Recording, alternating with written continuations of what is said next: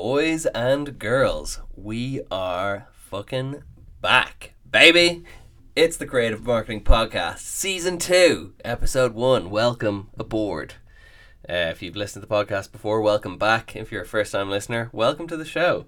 Either way, I think you're going to find some deep value in today's episode. On the show today, we've got Laurence M. White. He is a incredibly talented artist and also an incredibly talented social media promoter. He's grown his following to, I think, just shy of 60k followers on Instagram. I think 125k plus on TikTok. I know he crushes on LinkedIn and other platforms as well. He is, and listen, his paintings, we talk about it on the podcast, but like his paintings are basically like photographs. The man is a freak in a good way. So talented. He was also episode 1 of season 1 of the Creative Marketing Podcast. So once you've listened to this one, go back and listen to that if you'd like. And the progress in the last year that he's made has just been crazy and so inspiring and enjoyable to watch. And it's culminating now in starting on the 17th of February for 3 months. He has a 3-month residency, his first solo art show ever, in the South Place Hotel, which I believe is near Liverpool Street Station. So would highly encourage people to go and check that out. It's completely free to go. 17th of Feb is a launch night, so unless you're on the invite list, you're not getting in. But from the 18th of Feb onwards, that show is going to be their residency for 3 months, free for all to go and view. So would highly encourage you. I'm definitely going to be going. So if anyone wants to go with me, hit me up and we can go together. And I'm excited to see that show. The show is centered around female icons. So it's 9 paintings of female icons ranging from the Queen of England to Oprah Winfrey, Ruth Bader Ginsburg, and 6 others that I'll let you wait and find out for yourself about. But they're all, like I said, fucking unbelievable paintings. And yeah, Laurence is just a legend. Pleasure to talk to. And he sort of shares, I guess, a lot of what he's been up to since we spoke last, how he has become a dominant force on Clubhouse and Twitter Spaces, how he launched his first NFT project and sold that out. And lots of other things, and lots of sort of definitely useful info and advice that you can use if you are yourself an artist or someone who's looking to grow on social media, etc. And so yeah, like I said, it's a great one. And also, yeah, it's great to be back with the Creative Marketing Podcast. To be completely honest, I just randomly just stopped making episodes at some point because I just got real burnt out towards the end of last year. So my apologies for anyone who was looking out for new episodes and they weren't coming. I just needed a break. But I have my break. I feel amazing now. I'm back, better than ever, feeling refreshed. I'm also famous on TikTok now. But we'll get to that. I think I'll do an episode of the monthly report or whatever we're calling it these days, to catch you up on my own personal progress since we've last been talking. Basically, I've just been posting TikToks and I haven't been posting anywhere else because fucking you get millions of views on TikTok and you don't get that anywhere else. But I need to get my game together, and I will be getting my game together across other platforms as well, so watch this space for that.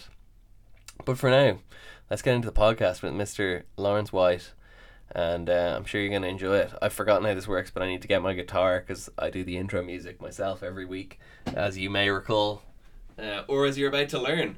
Here's my guitar. I've got it. Let's get fucking into the fucking podcast. Welcome to the Creative Marketing Podcast. Laurence, welcome back to the Creative Marketing Podcast. First guest on season 1, and now the first guest on season 2. You're making a habit of it. So obviously for season 3, you're going to have to come back and be the first guest again. Welcome back. How are you? I didn't know that, but I actually love that is the case. Yes, a lot's happened in the last year or so that we last spoke. So yeah, I'm looking forward to this one. I said before that this is one of my favourite podcasts that I've done. So like I said, I'm looking forward to it. Appreciate it. Happy to hear. And yeah, there's definitely a lot to catch up on because I've been following your progress avidly since we last spoke, and I think you've been absolutely smashing it. It's been fun to watch. And there's a lot of different threads that we can talk through about that. But I guess the first one is, I think last time we spoke, you were still maybe you were finishing up what was potentially going to be your last sort of gig of quote unquote real work. But now you've taken the jump and you're a full time artist. So talk to me a bit about that and that journey. Yeah, I mean, I think it was like a bit of a pipe dream in the beginning to be able to earn enough to sustain yourself to be able to do the art thing. I think that since we last spoke, I have done a couple of other TV jobs just because I generally enjoy it and doing the TV stuff. When you're, I guess, smashing out paintings at the canvas, it can get a bit lonely sometimes. And so I think it's good to, with TV, you do freelance work. So a job could be like a few weeks at a time, which is kind of perfect because then it allows me to obviously see the friends, family, keep connection. Sorry, not friends, family. See friends and also keep them links to, Mm-hmm. the shows and whatnot, and keep kind of a hand on the pulse as such. But yeah, a lot of art has happened in the interim between those and yeah, kind of I guess full time now. Yeah. What was the journey for you like? Did you sort of start gradually reducing the amount of work you were doing on TV shows, or was it like a gradual thing, or was there a point where you were like, I think I can make the switch, or how did that sort of go down, I guess? As I was able to, I guess, increase the prices of my work and just get more notoriety for my work, it meant that I was earning more from the artwork, and it meant I could be a lot more selective with the TV jobs that I was doing, and then basically just weaned myself off them, I guess, and like I said, I just dip in from time to time where necessary or where I want to, and so yeah. I think that there's this perception that you have, if you're doing like a side hustle, which is what it began as, that you kind of have to go all in and jump off the edge. But that, fortunately, in my situation, isn't the case because I'm freelance. That means that you can just do like periods of time where you're in work and then out of work. Yeah, for sure.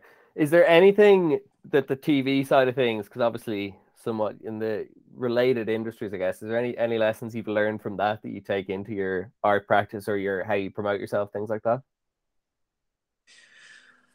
Yes, I think being around people that are comfortable in front of camera made me more comfortable in front of camera. I'm now comfortable in front of camera, but that wasn't always the case, I would say. And the way to speak in sound bites, in like succinct ways and whatnot, learn all that from TV. And then what has also helped is getting to know, I guess, influencers and celebrities that are on the shows that I used to work on, but to be able to then promote the art that I do, and that's how I initially gained my following and stuff. So it's been very helpful in that kind of way, and like I said, that's why it's been useful to keep a hand in for as long as possible in that space. Nice, yeah. Makes complete sense. And yeah, I mean, well, there's one actually. Any advice for, because I mean, I've definitely struggled. I've gotten over some of the fear. I've still got some of the fear of, being in front of the camera, but I know there's people who are just like the thought of recording a story of speaking to the camera is just like the worst thing they can imagine. Yeah. Any advice for like how to graduate yourself into that or how to start getting comfortable with that? It's a weird one because I genuinely don't really care. Well, I care and I really don't care about what people think about me. I want people to like me. So I concern with myself when I do like a selfie video to speak to my audience. I worry, I guess, how I come across or whatnot. But then I also, at the same time, it's weird. I don't really care too much what they think because I know that it's just what I have to do Mm-hmm. to, I guess, speak to people that actually care about what I do. And so I understand that for a lot of people that's can be quite difficult. But I think, like I said, over the years from being in and out, and I guess teaching people how to speak in front of the camera themselves, I've been able to pick up a couple of bits myself, which has made it easier than maybe your average person would find it. Maybe. Yeah, for sure. Yeah, I think the worst bit is like how cringe it can be hearing yourself back. I try imagine that I'm talking to one of my friends because that Yeah. makes me speak somewhat more normal. Because sometimes the first few times, especially like anyone would try it, it's like you're so awkward the way you like just not natural speaking at all. It's like so over the top. I literally Um, listen to it unless I'm actually posting a clip of the actual chat interview, whatever I've done. I literally wouldn't want to listen to it again. yeah, that's a whole other skill in itself is listening to yourself talking back. um, and I guess you're you're dialed in currently from a very interesting space that's also a new addition since the last time we spoke, I think. Yes. So talk about that. It's your new studio, right? Yeah, I mean, hopefully I'm not too echoey on the podcast, but since we last spoke, I was in my second bedroom. Um, that was working fine, and until it wasn't, I think where I was producing a lot more content, a lot more work, and I needed a better lighting setup, it just wasn't feasible to keep working in that bedroom. And so, yeah, managed to find a space which is not too far from me out in Essex. And so now I just make the little journey over in the morning, and then, yeah, I'm in this space, which is quite nice because it has no windows, which some people might find weird, but it means that I kind of lose track of time and can kind of just focus on what I need to do. So, yeah, I feel excited and blessed that I've now got it to a place where I wanted to get to, and that was one of my things to tick off the list for 2021. So yeah, it was a bit of a proud moment when that did happen. Epic. Is there anything that's changed about how you paint? I guess does it change anything about your practice or change any of the ways you operate? It hasn't changed the way I operate. I think it changes the perception of what people think. I think if you go on someone's profile on whatever social media and you see that they're operating out of their bedroom, you kind of automatically assume that it's a different kind of level as to if someone's got their own kind of studio setup. And a lot of opportunities have come off the back, I think, of kind of leveling up just generally across the board, using better materials, having a studio now. Like, it's been a combination of things, and I continue and want to continue to do that. So that, yeah, if you're going to level up, you need to level up as well. Personally, So yes, and no, if that makes any sort of sense. Yeah, makes complete sense.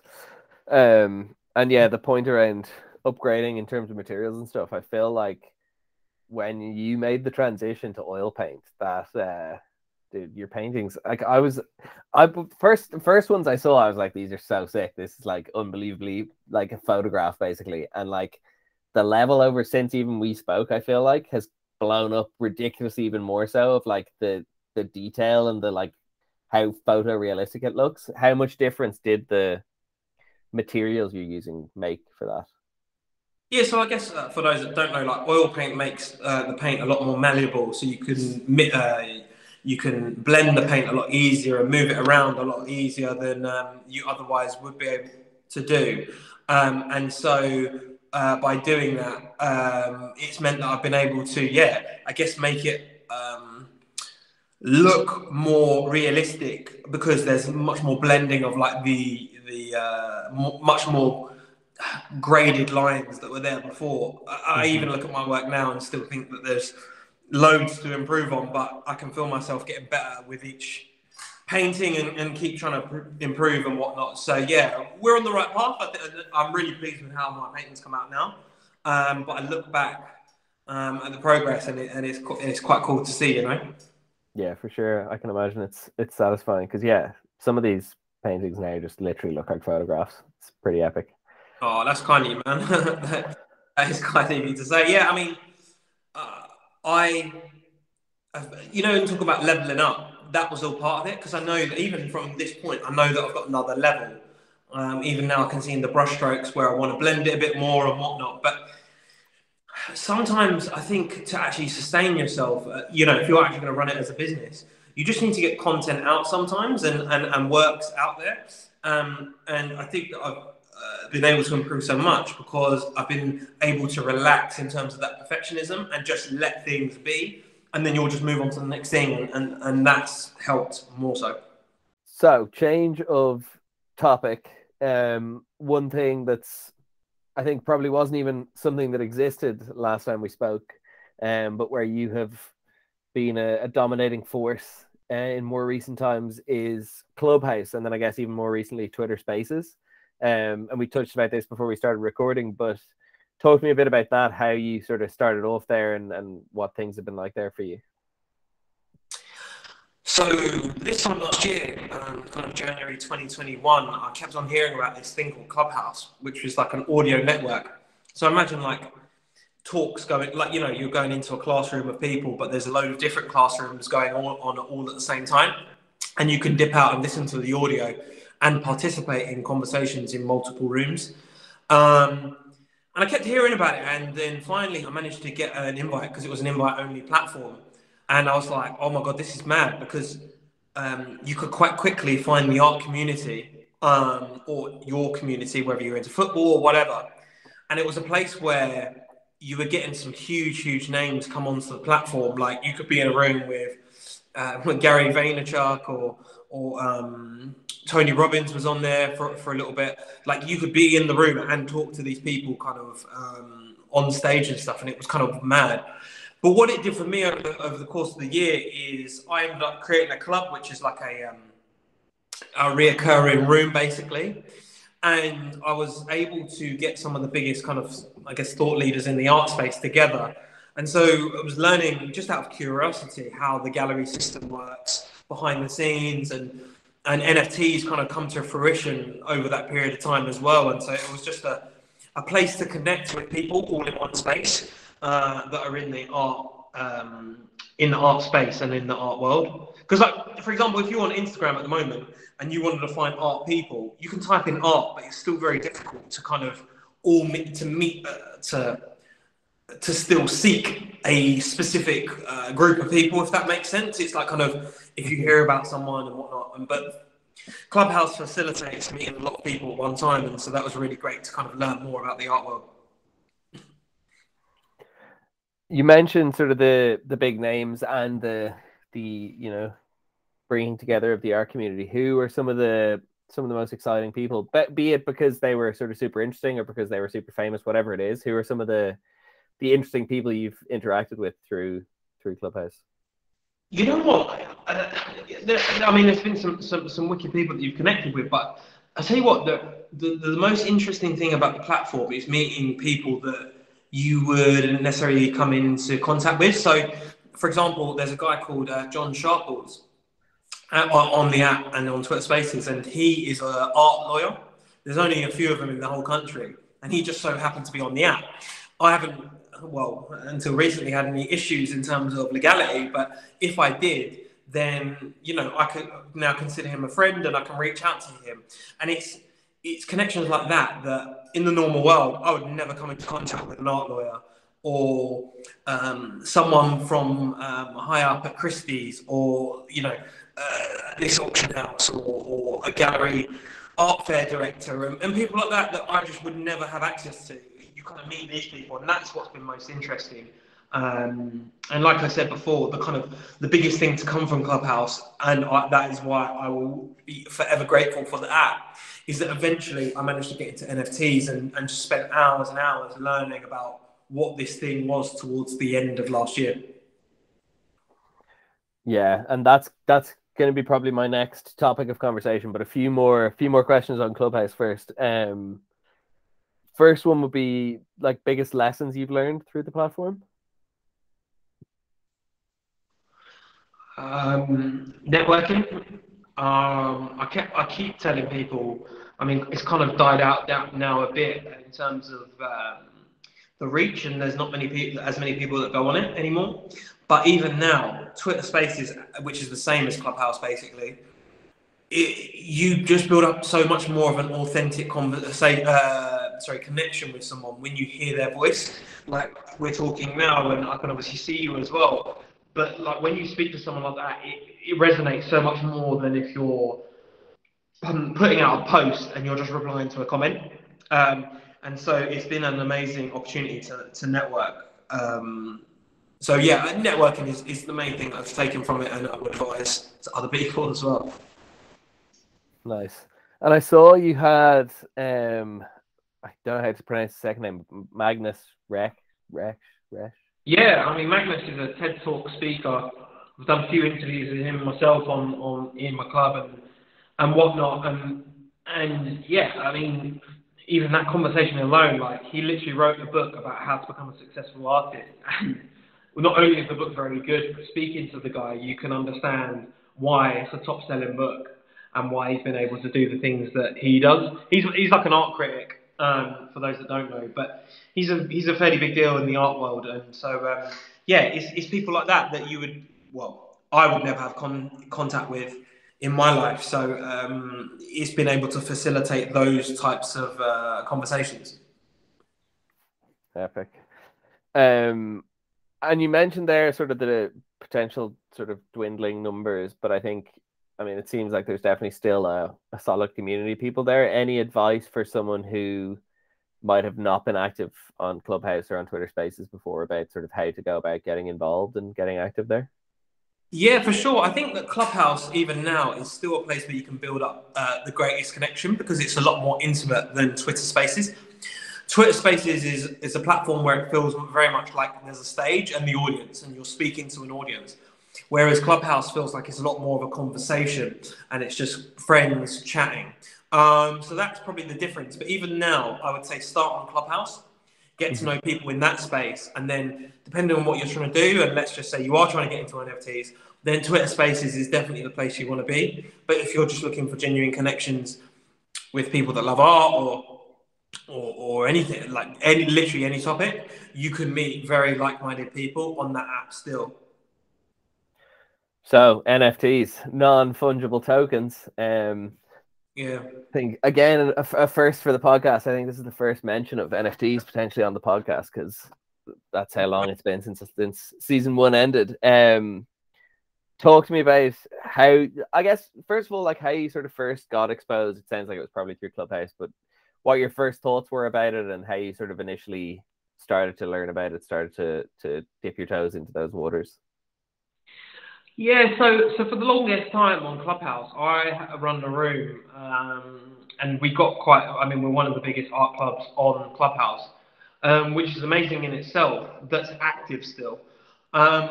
And I was meeting all these kind of people from the traditional art world just out of genuine curiosity, like I said, in terms of I was thinking about putting my work into a gallery eventually, and so I wanted to find out stuff. In the very beginning, like kind of early last year, 2021, not many people knew what NFTs were, and the kind of people that I was surrounding myself with on that app just were poo-pooing basically NFTs. They didn't want to hear about it. They thought it was a scam. It was a bit of a joke. And then slowly, as people kept on talking about it, kept on talking about it, towards the end of last year, it kind of finally clicked that, wait a minute, this NFT thing isn't going anywhere, and it's actually a way for artists to really do some damage.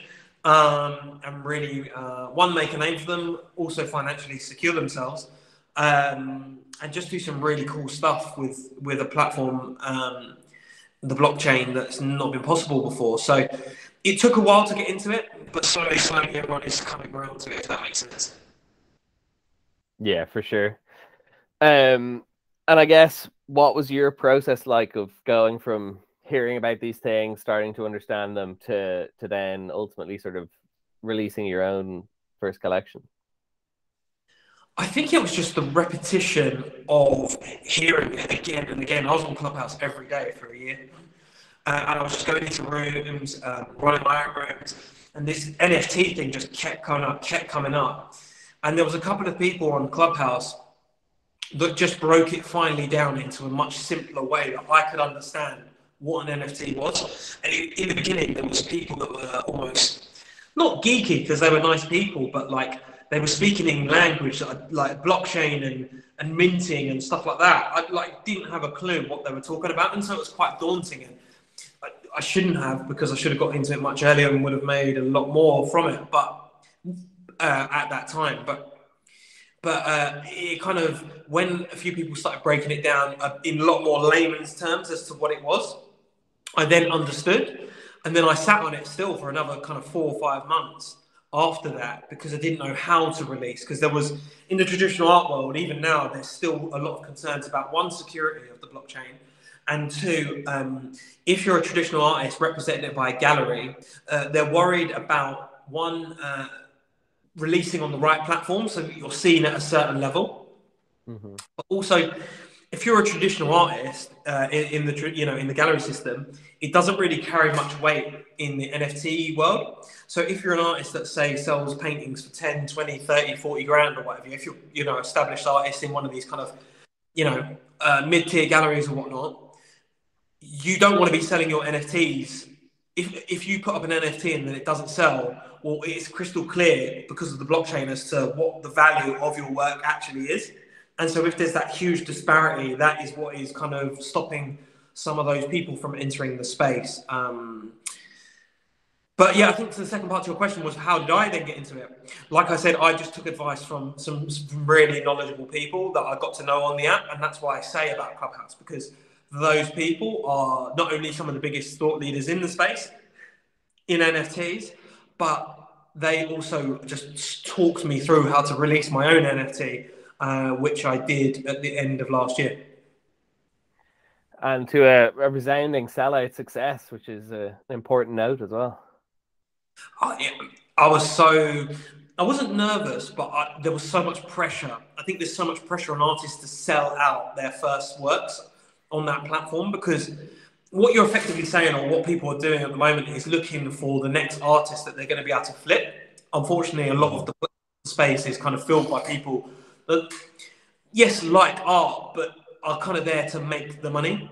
And so if you don't sell out, it becomes difficult to then really work your secondary market and bring the floor price up. So the cost of your work, the lowest cost of your work, to bring that up. Because if you don't sell out, it shows that there's not even enough people in the first place to buy at the level that you set the price at. Makes sense. And I guess advice for people how to sell NFTs, because I have a collection that hasn't sold out. I've still got 3 to sell. Any advice for how to go about getting those sales over the line, and I guess marketing in general for an NFT project? Yeah, well, I'll say a couple of things. I think as well, some of the traditional art world and a lot of artists are not used to actually marketing themselves so heavily. Yes, you've had Instagram and whatnot, but it's so difficult now to get reach on that platform that you can't really hit anyone unless you have a huge, huge audience. And I think that people from the traditional art world are having to become salesmen and marketers to really succeed in the NFT space, which is daunting in itself because it is really hard. And so I wouldn't say I was lucky because I spent every day on Clubhouse, but I didn't realise that what I was doing was building up connections with actual collectors that were in the space, who then went on to go and buy my work. And I mean, it was only kind of literally a small proportion of people from Instagram that actually bought my stuff, because most people don't really still understand what NFTs are or what they mean. Mm-hmm. And so my advice to anyone who's looking to release a project would be to just start low. I ended up going with editions, and so I put up about 100 NFTs, and I just sold them at a really low price. I priced them at 0.03, which was about £100. And the cost of gas, the cost of actually putting it onto the blockchain was about £100 as well. So all in, it was about £200, which in the space is quite low. And so I started off really low because I didn't know what I was doing, basically. And I was like, well, look, I want to offer value and have as many people collect my work as possible. And so if I go at a nice low price point, then that will help that happen. And so I was thinking about doing like a one-of-one, like work and putting it higher. But I was like, no, let me just sample the space. And fortunately, I was able to kind of sell out and do that, and sell out my second one as well, which was kind of mad as well. What's next for Laurence in the NFT space? Is it so you secret? Is it planned, or I'm nearly finished with this queen painting in the background? Yeah. But I'm doing 9 paintings for my first ever show, and so each of those artworks are going to be turned into NFTs. Funny enough, I had them photographed today. They will be turned NFTs, and I'll be selling those as editions as well on the 20th of February. So I'm excited, but I feel like there's even more pressure to sell out your second, because it's now you need to keep that momentum. So I'm not sure if that will ever go, but yeah, I'm kind of under pressure as such, which is why I'm spending so much time, talking to people like yourself, being on Clubhouse, being on Twitter Spaces, to kind of get my message out there and people to kind of resonate with what I'm doing, so that I can sell out, For sure. I'm excited for the upcoming show and NFT release. I'll definitely be trying to snag one before they sell out, because I'm confident. I back you, man. I think they'll definitely sell out. You reckon? Yeah. I do, yeah. I do. Um, Hmm. any other sort of big lessons you've learned in the NFT space through your release, through any conversations you've had, anything, any other sort of interesting tidbits you can share? Um, I don't think that people really understand what an NFT is or what it's going to do for everything. NFTs is like it's going to be in everything we do, and when I mean that, I'm talking about the smart contract, effectively, that you're writing when you do it.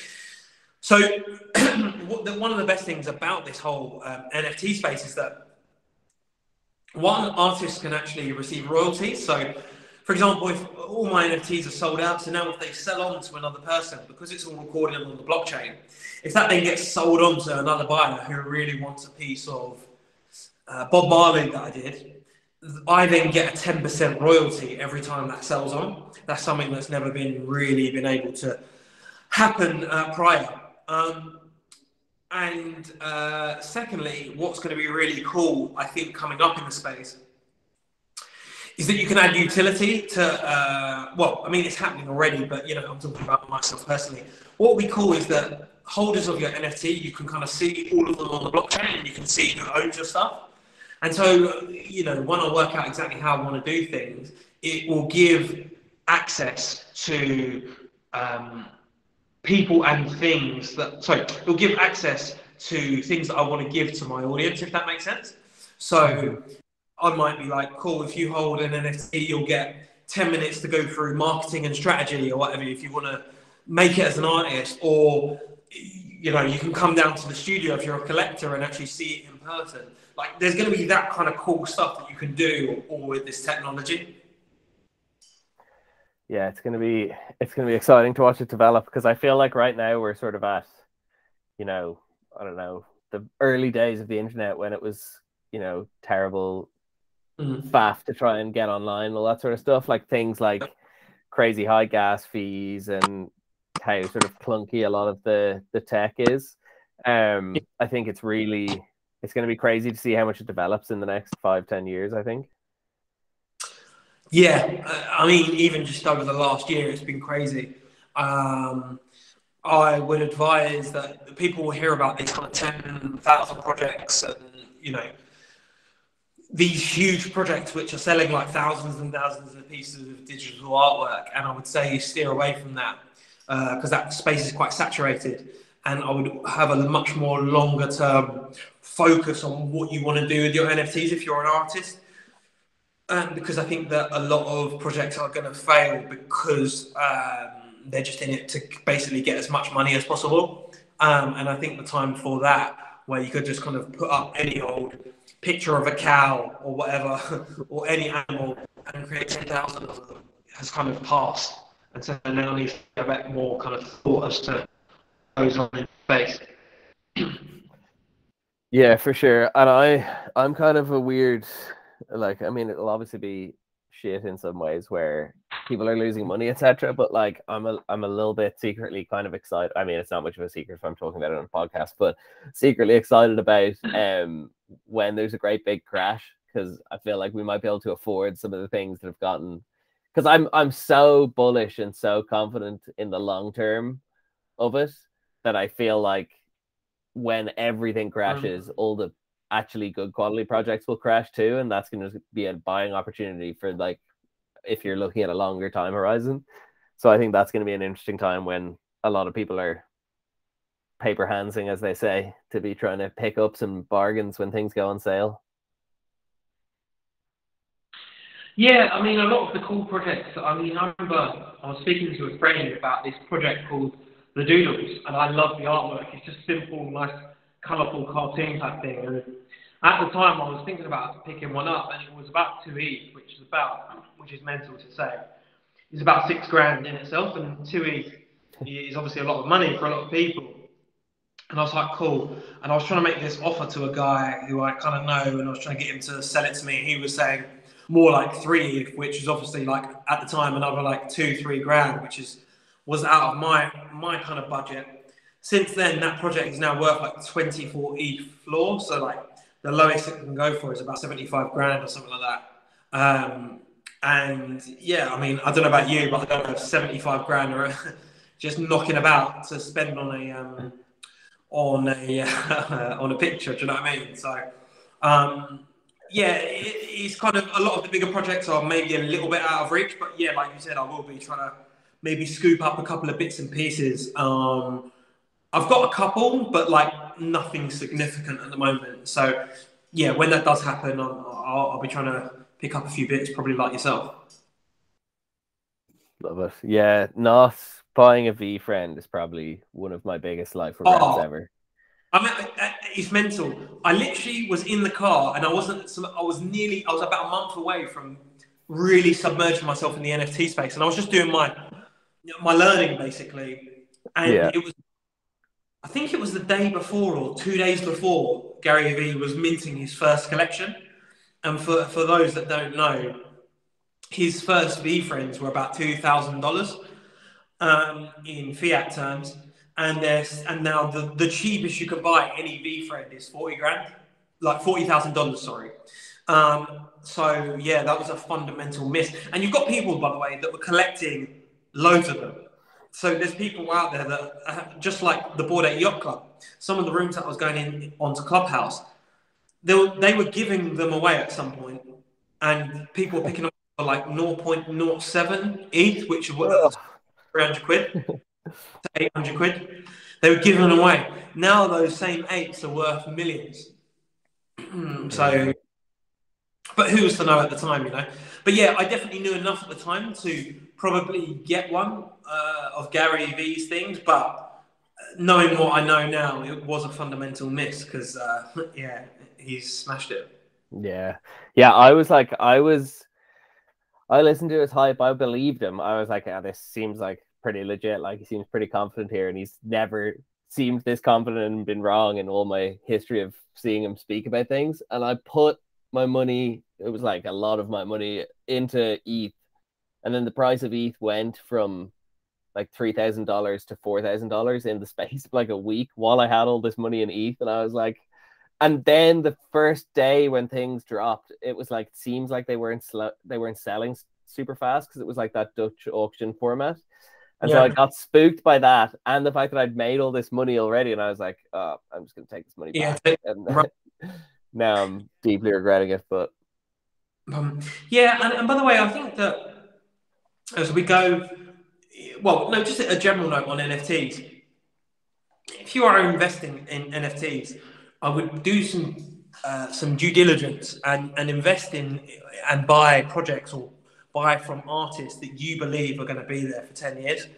I think it would be a bit of a miss to just kind of jump into stuff, unless you really like the art, in which case, yeah, buy whatever you want.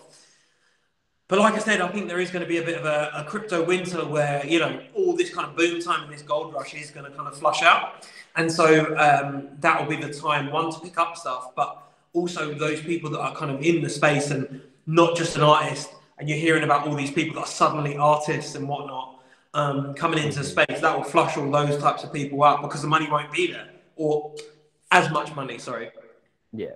and they'll be on to the next thing. But yeah, if you're, I'd say that's why myself is a good bet because you're not, you know, I'm not going anywhere, and I've been doing it for a while. Whereas some of this stuff that I'm seeing is not only crap art, but you know, it's people paying someone on Fiverr or Upwork to go and create them a couple of PFP project, you know, some digital images, and then just selling it and literally selling as well, which is the mad thing.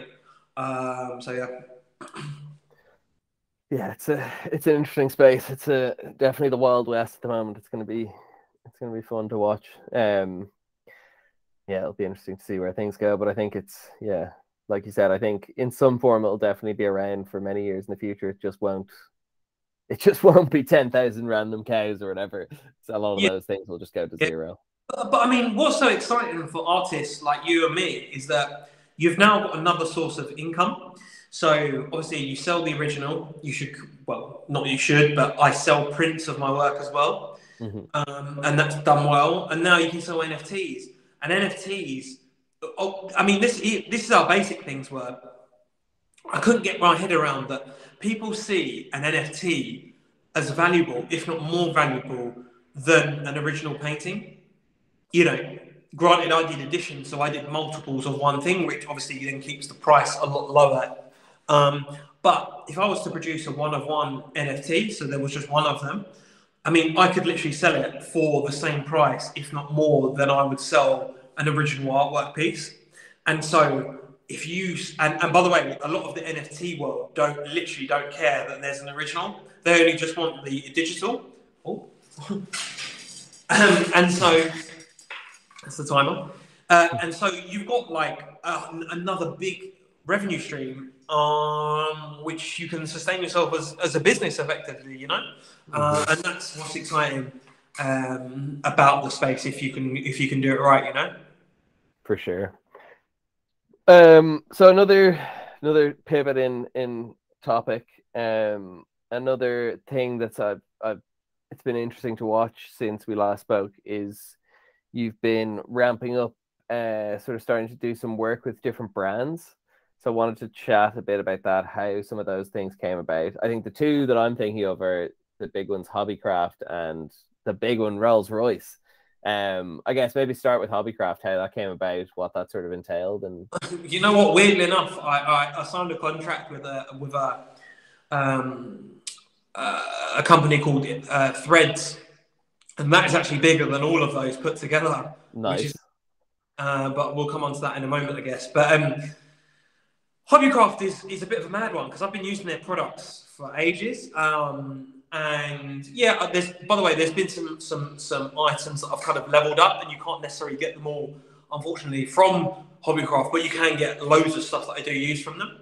And it was always kind of like reaching out to like try and do a collab or whatever. And weirdly, I don't know, because I was just putting out so much content over the year. One of the girls, a lovely girl called Alice, she reached out to me and was actually the one who contacted me after all the time actually reaching out. They never saw any of those messages, and they reached out to me, which was mad. And at the time, they wanted me to do a painting, and all they wanted was the content. And so England had just got knocked out of the Euros, and so I did a piece of the three lions: Saka, Rashford, and Sancho. And that did really well for them. It became their highest viewed video on Instagram, which was amazing. And because it done so well, that led to then another collaboration with Hobbycraft for Black History Month. And so I was able, or they wanted me to paint a icon that represents Black History Month, and so that kind of led to the second commission. And I'm lucky to say that they sponsor me with some of my bits, and so they send me like quite a bit of my supplies and stuff, Epic. That's a solid achievement. That's their most viewed Instagram video. That's a well, yeah.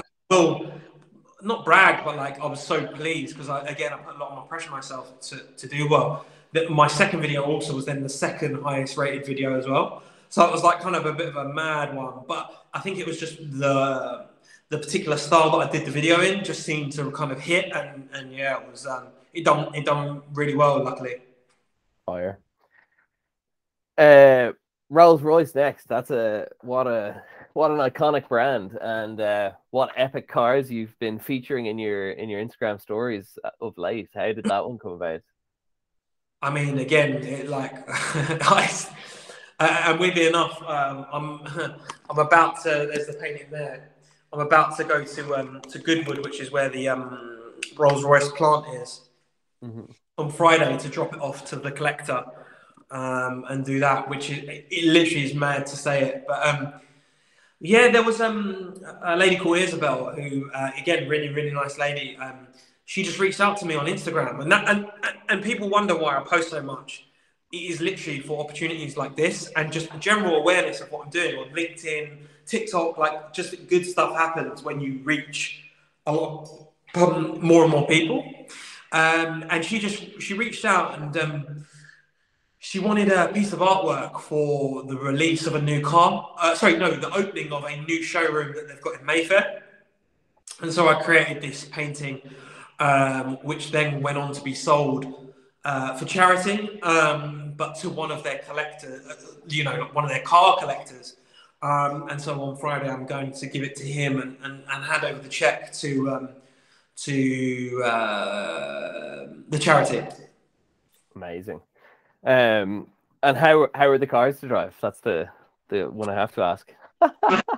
It's literally a joke. Like the looks you get, and I never want it to look, by the way, on my social media like I own the cars as much. Like I try to be as clear as possible.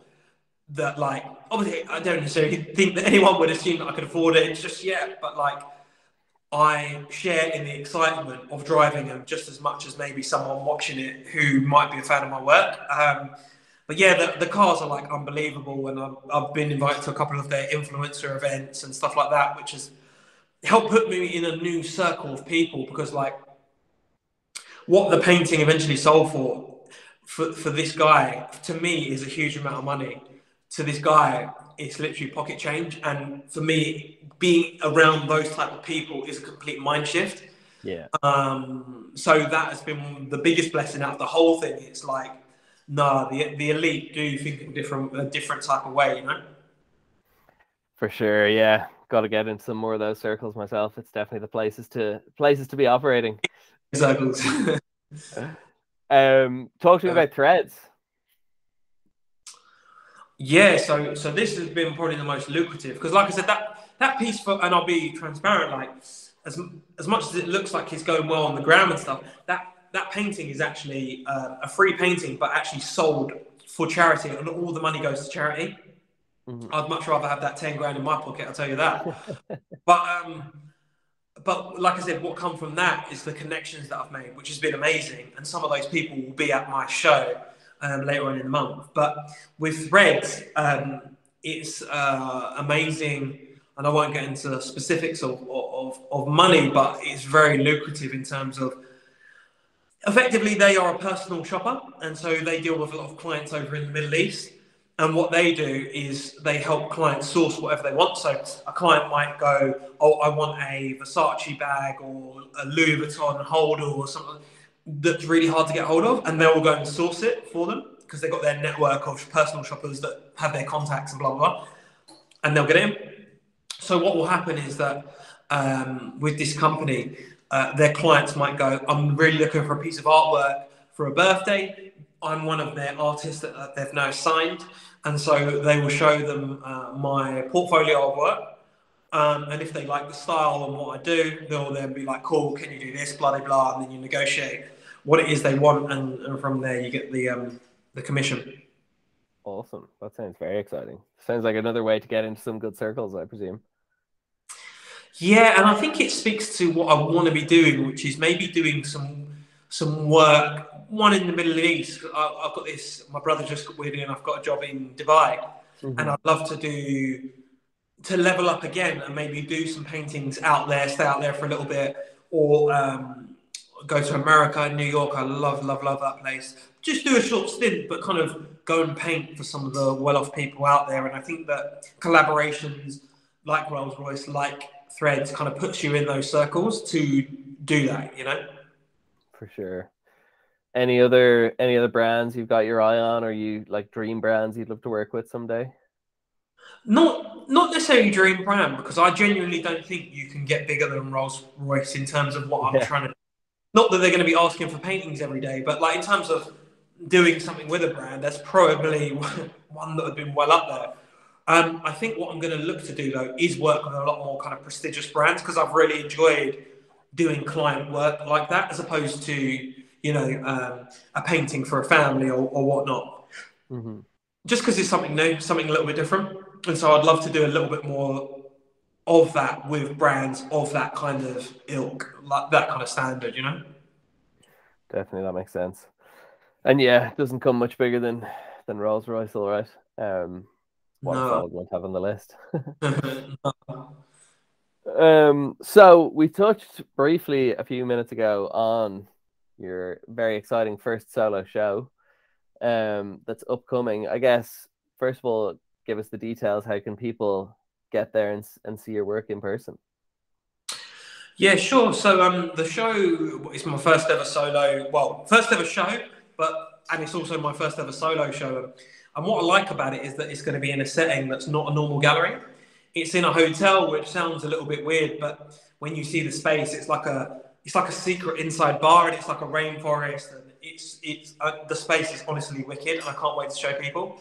Because when you say hotel, it sounds a bit stuffy, but you know when you're saying about collaborations and stuff, Mm-hmm. this particular is another collaboration. You know, like high-end hotels is the kind of thing that I want to be doing. So just more of the same, basically. But yeah, like I said, sorry. So on the 17th, I'm then in a 3-month residency at the hotel, and so those 9 artworks of female icons that I spoke about earlier will be exhibited there. And so for 3 months, you'll be able to go into the hotel free of charge and go in and see the work. Although on the 17th, which is the launch night, that is invite only. So that is a guest list of kind of press, influencers, a couple of celebrities that are going to be there to kind of, I guess, try and get maximum exposure for what we're doing. Epic. Yeah, that sounds very exciting. What was the driving force behind the female icons as sort of the subject matter for the show? Yeah, so as it's getting closer and closer to that, I've been getting asked that question quite a lot, and it kind of boils down to I call myself a social media artist because I literally all of my commissions, all of my work comes through social media, and I love social media in itself. And it got pointed out to me a good few months back that I hadn't done enough female icons. I love painting icons and people that have made it to the top of their respective fields. And someone pointed out that you haven't done a lot of females, and I was like, oh my god, no, I haven't. And so that got me thinking. I was like, oh well, look, let's champion women. And so I come up with the idea of painting women from across the decades that have been significant in history in their, like I said, their respective fields. But what was different about this project is that all along the way, I've been getting my audience involved in the process. So each of the paintings that I've painted, so Marilyn Monroe, Frida Kahlo, Oprah, these are all paintings that my audience have asked and suggested sorry. So that's kind of how I've put the show together. And then obviously each icon in their own right has done amazing things for women and been amazingly successful over time. Yeah, and what a collection of female icons you've got. I feel like there's what a cross section of culture and of industries and everything. Yeah, like even today, I've got, like I said, I've got to finish the painting of the Queen, and then I've still got one more painting to do. So I put something up on my Instagram story earlier today, just asking what painting, of who should I paint the last one, and so whoever they decide, I will be painting that person. So I'll go out, source an image, and then that'll be the final piece for the show, which is now a couple of weeks away. Well, depending on when this goes out, but yeah, 17th of February. 17th of February. What's the name of the hotel again? South Place Hotel, which is just off Liverpool Street Station. It's literally like a 2-minute walk, if that. So yeah, it would be amazing for as many people to try and get down there as possible. And what I'm going to try and do is not necessarily do a signing or whatever, but like it'd be nice to meet some of the people that have actually suggested the project, to actually go down and meet some of the people that follow me on social media, to go and meet them in person as well. Nice. Yeah, that's walking distance from where I live, so we'll have to take this digital friendship and put it in real life at some point, definitely. Yeah, there you go. I'm excited to see. I'm excited. Also, it sounds like an epic space. I'm excited to see how it looks. Yeah, man. I'm nervous, excited. I think I'm getting the same feeling just like before selling my first lot of NFTs. I am putting so much. I'm going to say it. I'm putting so much focus on press that the idea from this is to become verified on Instagram. Nice. And media. So I'm literally contacting every single celeb influencer that I know to try and get them to the event.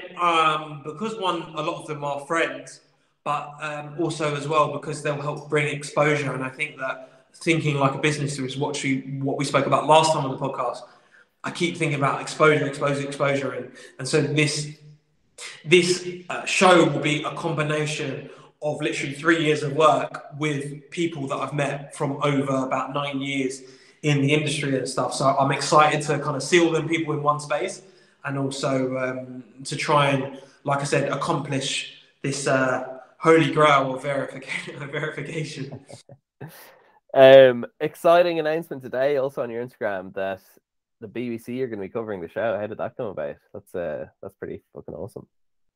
Yeah, it's I've been speaking to there's these two guys, I think they're twins, they're all brothers at least anyway. Um and they've been looking at my work, and it turns out, for artists out there, you need to have a hook on your work. And for the longest time, I haven't really had anything for them to be able to write a story on. But actually, now having a show in a London venue, that now gives them the opportunity to, and myself the opportunity to do something where they can come down and actually write something about it and film something about the event, as opposed to, oh, you're just in your bedroom, doing a painting for a client for Joe Blogs down the road. Do you know what I mean? Yeah. So yeah, they've kind of finally okayed today that they're going to come down and do some filming. It's actually a couple of days before that they're going to do the interview and the piece and whatnot. But I'm so excited and so lucky that that's going ahead, because I do think it's going to change the profile a little bit, For sure. Yeah, it's a pretty epic one. I guess your experience, obviously it hasn't happened yet, but your experiences so far of like setting up and planning the show and everything, any lessons you've learned as part of that process, any advice you'd have for people who might be, again, sort of considering looking to stand up a show or something like that? Yeah, get a manager, get an assistant. Olivia, she is amazing, and without her, I would literally wouldn't be able to do it, because I'm spending so much time doing the paintings and Instagram posts and blah blah blah, that dealing with anything with show and commercial deals and blah blah blah. She's able to deal with all that stuff, because I otherwise wouldn't have the time to do that. But I've placed like I said, a specific emphasis on getting the right people there, from the press, like I said, the right friends and family and stuff like that. So that would be my main takeaways. And then, in fact, the biggest thing is actually leave yourself a lot more time than you think you will need to get ready for a show, because I'm finding that 2-3 months is just not enough time to get everything done, where you can do things in a civilized manner, shall we say. Love it. I've got some random notes I wrote down. One thing I was sort of thinking about as you were talking, a few different things, is I think one of the things we talked about last time was around sort of taking time to stop and appreciate how far you've come. So is that something you're doing any of, and is that something you are appreciating? Because I feel like you definitely should be. No, literally not. Like, I mean, yeah, but it sounded good in practice. But no, all jokes aside, I think that I've been working. I can genuinely say this is the hardest I've ever worked to get something done, and I want it so bad that, like, it's kind of pushed me through. And I think that once this show is done and that all my NFTs are hopefully sold, and my prints have been put out, once after the 20th of this month, when all that stuff is done and dusted, I'm literally just going to take some time to just chill out, just for a time, and then really appreciate, because I just haven't had the time since we last spoke. It's just been go, go, go, go, and it's kind of led to everything that's happened. But there's been no point where I've been able to be like, oh my God, you've come this far, or you've done that, or whatever. And so, yeah, I think that will be the first time that I'll be able to do that. Love it. Well, let me be the first to say that you definitely deserve to take some of that time, because I think, like, even like I said, since the last time we spoke, man, the progress in terms of the quality of the paintings, which were already insane, and how much those have improved, like how far you've come in your own studio now, about to have your own show, sold out your first NFT collection. I think once you get the time, I hope you take some time to appreciate how far you've come, because it's been exciting and motivating to watch. So I definitely have appreciated watching it from a distance. No, thank you, man. I think that as a kind of, I guess, do the press tour as such, doing podcasts like these and stuff, and people that have been kind of, I guess, following or seeing bits and pieces of what I've been doing, they're kind of talking back to me about stuff that's come up and they've seen, and then almost that's the kind of, oh my God, like, oh, that happened and that happened. And yeah, I feel lucky, and the hard work seems to be paying off, and hopefully it will kind of keep paying off until the 20th of this month. And for a long time after, I'm sure. Yeah, but yeah. This next question is a complete flip side of that whole ethos, I guess, of taking time to stop and appreciate. But what are the goals for you for the rest of 2022? What are you looking ahead to for the rest of this year after obviously this major milestone in February? I think I'm looking forward to what can happen, because I do think that this show is going to change my profile. And so I am looking forward to seeing what opportunity. I don't know what that looks like, but collaborations, special commissions, that kind of stuff. I'm really looking forward to seeing where that side of things can go. I'm looking forward to getting into the NFT space, in terms of releasing more NFTs and maybe actually creating more digital works that have actually been produced digitally rather than a picture of a original piece of work. Mm-hmm. And then I really like, my ultimate goal for all of this is to get to a point, and to be fair, I'm fairly close, to be fair. Like, I don't have much stock left. Obviously, I've got all the paintings for the show, but they can't be sold until, until that's done. But I want to get to a point where as soon as I've put the paintbrush down on a painting, it's sold, or even before. And so ultimately, that is my goal. I call that freedom. So that would be when we speak in a year's time again. That is hopefully what will be achieved. But yeah, in the meantime, it's keep working hard to try and hopefully get to that point. Epic. I guess any last parting words of wisdom for, I think aspiring artists is the obvious group, but I guess anyone just looking to grow their presence on social media and put out content. Any advice for anyone in those areas?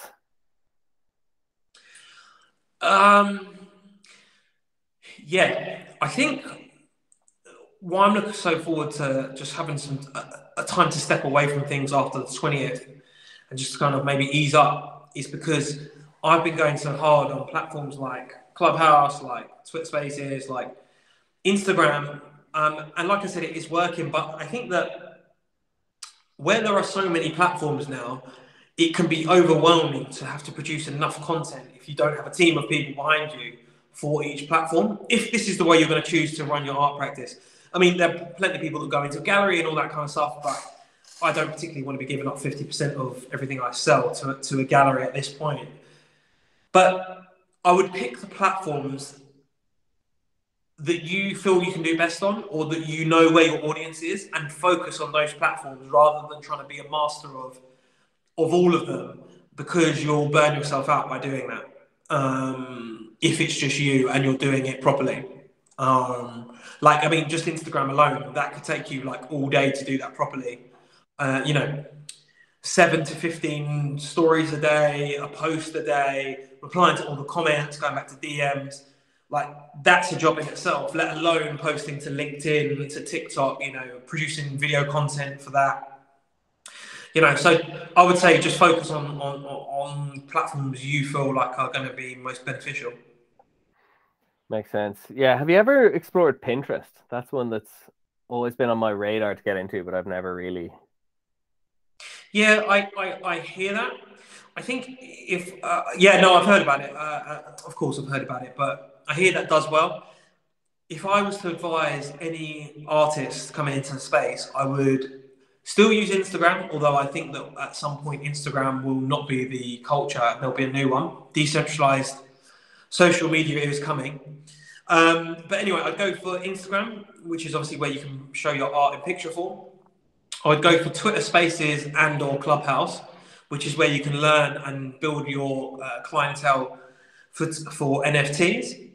And then I would also focus on either LinkedIn, or I focus a lot on my text community. So my I have a bunch of broadcast lists of people that I am able to contact directly because I have their primary data, and I focus on kind of that a one-off text every week, every couple of weeks, just showing them what's going on in my studio, and that helps really build up a relationship with collectors, and that kind of hits the print kind of front. So you've got originals, Instagram, NFTs, Twitter Spaces, and then you've got kind of a text community, which is where I do damage with my prints and stuff. Awesome. Yeah, for anyone listening who's not signed up, I'm sure if they send you a DM of their phone number, they can get on that list, right? Because it's a good distribution list to be on. You get some exclusive first looks and content you don't get elsewhere. Yeah, you do. And so if you do DM me, I can definitely get you added to that. I mean, as I get bigger as an artist, it's becoming unmanageable because obviously I'm only one person. You can only go back to so many comments at a time. But if not, get on Discord because that is where it goes down for NFTs especially. But it's where you can basically create a group of people, have different channels to speak about different things. But it's where you can keep your community and just talk to them at all times, other than just being on social media and whatnot, even though it is a social media platform.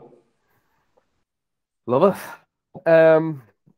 Well, that's the end of my list of questions. Any other parting words of wisdom or calls to action for the listeners? I mean, I feel like we talked it to death. They're probably bored of us, but never. No, I wouldn't. I would say, I think what I'm finding with this particular show is that there's been many a times where it might look from the outside that it's been easy and that it's all a breeze. There's been so many times where I've struggled to see how I'm going to get it done, and there's been a lot of ups and downs and low points and high points, and a lot of late nights, and it's literally just keep going. Do you know what I mean? Just trust in the process. Just keep going. I know that sounds so cliche and stuff like that, but yeah, just have a bit of faith and keep going. You know, and hopefully, like I said, hopefully it will all be worth it in the end. Love it. Wise words from a wise man. Oh, Laurence, it's been a pleasure. Yeah, no, I said to you before, this is my favourite podcast that I've done, even throughout the whole year. Very easy to talk to, so thank you for having us on. Pleasure. I look forward to season 3, episode 1, when we'll have you back. Yeah. Count me in. Awesome. This has been the Creative Marketing Podcast. Thanks for tuning in. Tune in again next week for another episode of the Creative Marketing Podcast with me, your host, Angus Boyle. Don't forget to check out artbyangus.com and fucking go buy painting. And other than that, leave a review, subscribe to the podcast, and tune in next week for another episode of the Creative Marketing Podcast. Cheers.